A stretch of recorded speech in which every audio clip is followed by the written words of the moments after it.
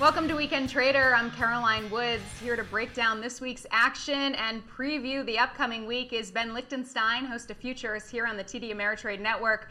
Hey there, Ben. So good to have you. Let's start with the key takeaway from this week, and it's clearly that we have a Fed who's very much vowing to fight inflation. We knew we could have at least 6 more hikes this year, but now maybe even a 50 basis point hike. Hey, Caroline. Yeah, this week that seems to be one of the central and primary focal points for investors and traders. It really started off on Monday, if you remember, with Fed Chair Jerome Powell's speech and that much more hawkish tone than we had seen recently in terms of at the FOMC meeting. Now, keep in mind, they just raised rates a quarter basis point, the first time since December of 2018. I think it's pretty clear that the Fed sort of telegraphed this is the first of many to come, as you mentioned, 6. But what's really starting to get in the minds of traders and investors right now is the potential for a 50 basis point rate hike. Again, after some comments from Fed Chair Jerome Powell this week, who signaled a willingness to see a potential for 50 basis points rather than a quarter point, and basically kind of pointed to if the data need be, if the data warrants ultimately, then we will see a little bit more of an aggressive approach. Now, anytime you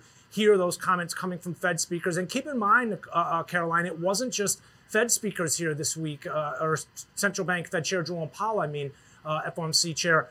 It was also some of the individual regional Fed speakers as well. We heard from Bostic, Bullard, Mester throughout the week, and Daly. And while some took on that kind of more traditional sort of, hey, let's just stick with a quarter point rate hike, there were some hawks in the bunch, to say the least, that again are suggesting potentially that we're going to need to be a little bit more aggressive than initially expected.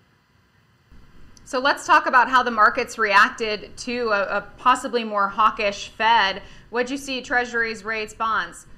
Well, I think that's a great spot to begin. In terms of treasuries, there was some weakness. That's, again, the futures selling off, which I want to remind our viewers when we see that weakness in the futures, and here you're looking at it, the trend environment to the downside, well, that means rates have been on the rise. So again, that inverse correlation to yields here in the U.S. Now, I want to point out that the bonds, this is the longer data we're looking at, the 30-year, really accelerated this week and have been kind of lagging for the most part relative to the short end. But here you can see, again, a big move, a breakout to the downside, new multi-year lows down to 146.20. And let's just bring in the quad here, all 4 of these. I've got the bonds in the top left corner, the 10-year in the top right. You've got the 5-year and the 2-year on the bottom half. So the shorter dated on the bottom half, the longer dated on the top half. And you can see, again, it was across the board here this week. So Treasury futures to the downside, again, as mentioned, well, that means rates are headed north here again. And that's really what's been weighing on investor sentiment since the beginning of the year. You pile on some of the geopolitical tensions that we've seen over the last month in terms of Russia's war on Ukraine, and that impacts as well. But actually, that was a bit of a headwind for rates. Here you can see, though, again, take a look. The 10-year in the middle, I've got the 5-year on the right and the 30-year on the left. You can see all into new highs for the year. We're talking multi-year highs in many instances here. And, I just want to point out here as we take a look here at, well, the yield curve. This has also been a topic, a focal point for many, a topic of conversation as it's been inverting in many instances. Oftentimes that's tied back to recession and concerns about, well, a Fed raising rate in terms of a slower growth environment. I thought what was interesting, though, is even with rates on the rise here, the indices, for the most part, kind of held their own, holding up, those March highs. Turning to the equity markets, March is winding down. Next week is the final week of the month. So far, the major averages are positive on the month. Do you look at this as just a bounce off the lows or a bigger shift in sentiment?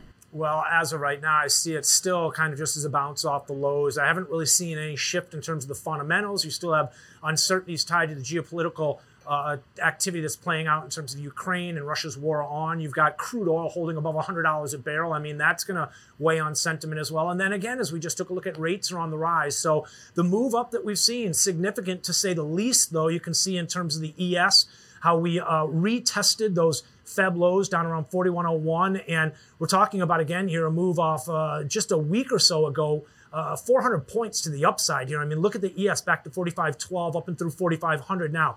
I want to point out here, we still have yet to take out those Feb highs. Remember, we saw that kind of double top of around this 4600 level. So that's the Feb high we need to get up above right now. I guess the best thing here is that we're kind of spending some time up at this level. The bulls don't necessarily want to see this thing roll back over. Continued weakness, if we do back down through 4350, 4300, could open up a door for a retest of that lower extreme. But I also just wanted to point out, as we take a look here at Well, the daily time frame, you can see now the ES, much like the NASDAQ, the Dow, the Russell, it's a good representation of all four, back up above the 50-day moving average this week. And then I also want to point out here, take a look how the ES is above the 200-day moving average. Caroline, I've got the Dow back to that closely watched level as well, but the Russell and the NASDAQ continue to lag, continue to hold below it. So again, taking out some key areas, recovering some here, but I think the next couple of weeks are going to be telling in terms of some of the data. Keep in mind, this market's been very headline driven, and we have some closely watched numbers over the next, few days coming our way. Looking ahead to next week, Ben, we'll get further reads on the strength of the U.S. economy. The highlight, of course, the jobs data, also a few earnings coming in. What can we expect? Well, I've got my eye on some of the tech names. For example, a name like Micron that hasn't really fared as well as some of the other names, Apple, for example, and Microsoft in terms of its recovery off those lows that we recently saw back in March. We were just taking a look at the ES, and a similar pattern here playing out in terms of the NASDAQ and the tech shares. While they've recovered some again and have worked their way back towards those or posting new highs for the month of March, you can see it's been limited in terms of ability to take out anything from February. There you can see some of the other names to keep an eye on, again, in terms of next week, a couple retailers that we should be watching. But it seems like, again, we had Nike this week, and after that, oftentimes things kind of taper off. But I do have a handful of names to keep an eye on that could move the indices. But again, Caroline, I think the focus has really shifted to the Fed, rates, and, well, some of the eco data I think is important as well. I mean, we have some big numbers, as I mentioned, next week. We'll get a look at some of the jobs data. We'll also have, again, GDP numbers. In addition to that, as you just take a look here at the latter part of the week, again, we've got an OPEC meeting. So you're talking about crude oil. We're going to get some information in terms of personal income and spending, which ties directly into those inflation discussions. And again, just kind of murky waters for not only the Fed, but also investors and traders to kind of navigate through over the next couple days here. But again, a market that's been very much headline driven. We've seen volatility come off of the March highs. The indices have rallied back off those March lows, but lots to keep an eye on in terms of some of the products we discussed, energies, commodities in general as well. Just quickly, Ben, also important to keep in mind that it's quarter end. Anything we should consider as we approach the end of the quarter?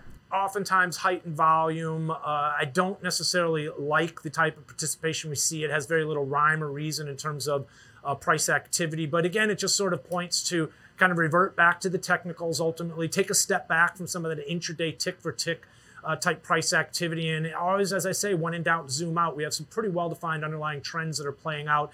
And for those that aren't trending really well, those markets or stocks and individual shares that have been trading sideways, we have pretty well-defined lower extremes to watch. So I'm going to be focused on the technicals for the most part into quarter end as always. All right, when in doubt, zoom out. I love it. Ben Lichtenstein, host of Futures. Thanks so much, and thank you for watching. I'm Caroline Woods, and that's your Weekend Trader.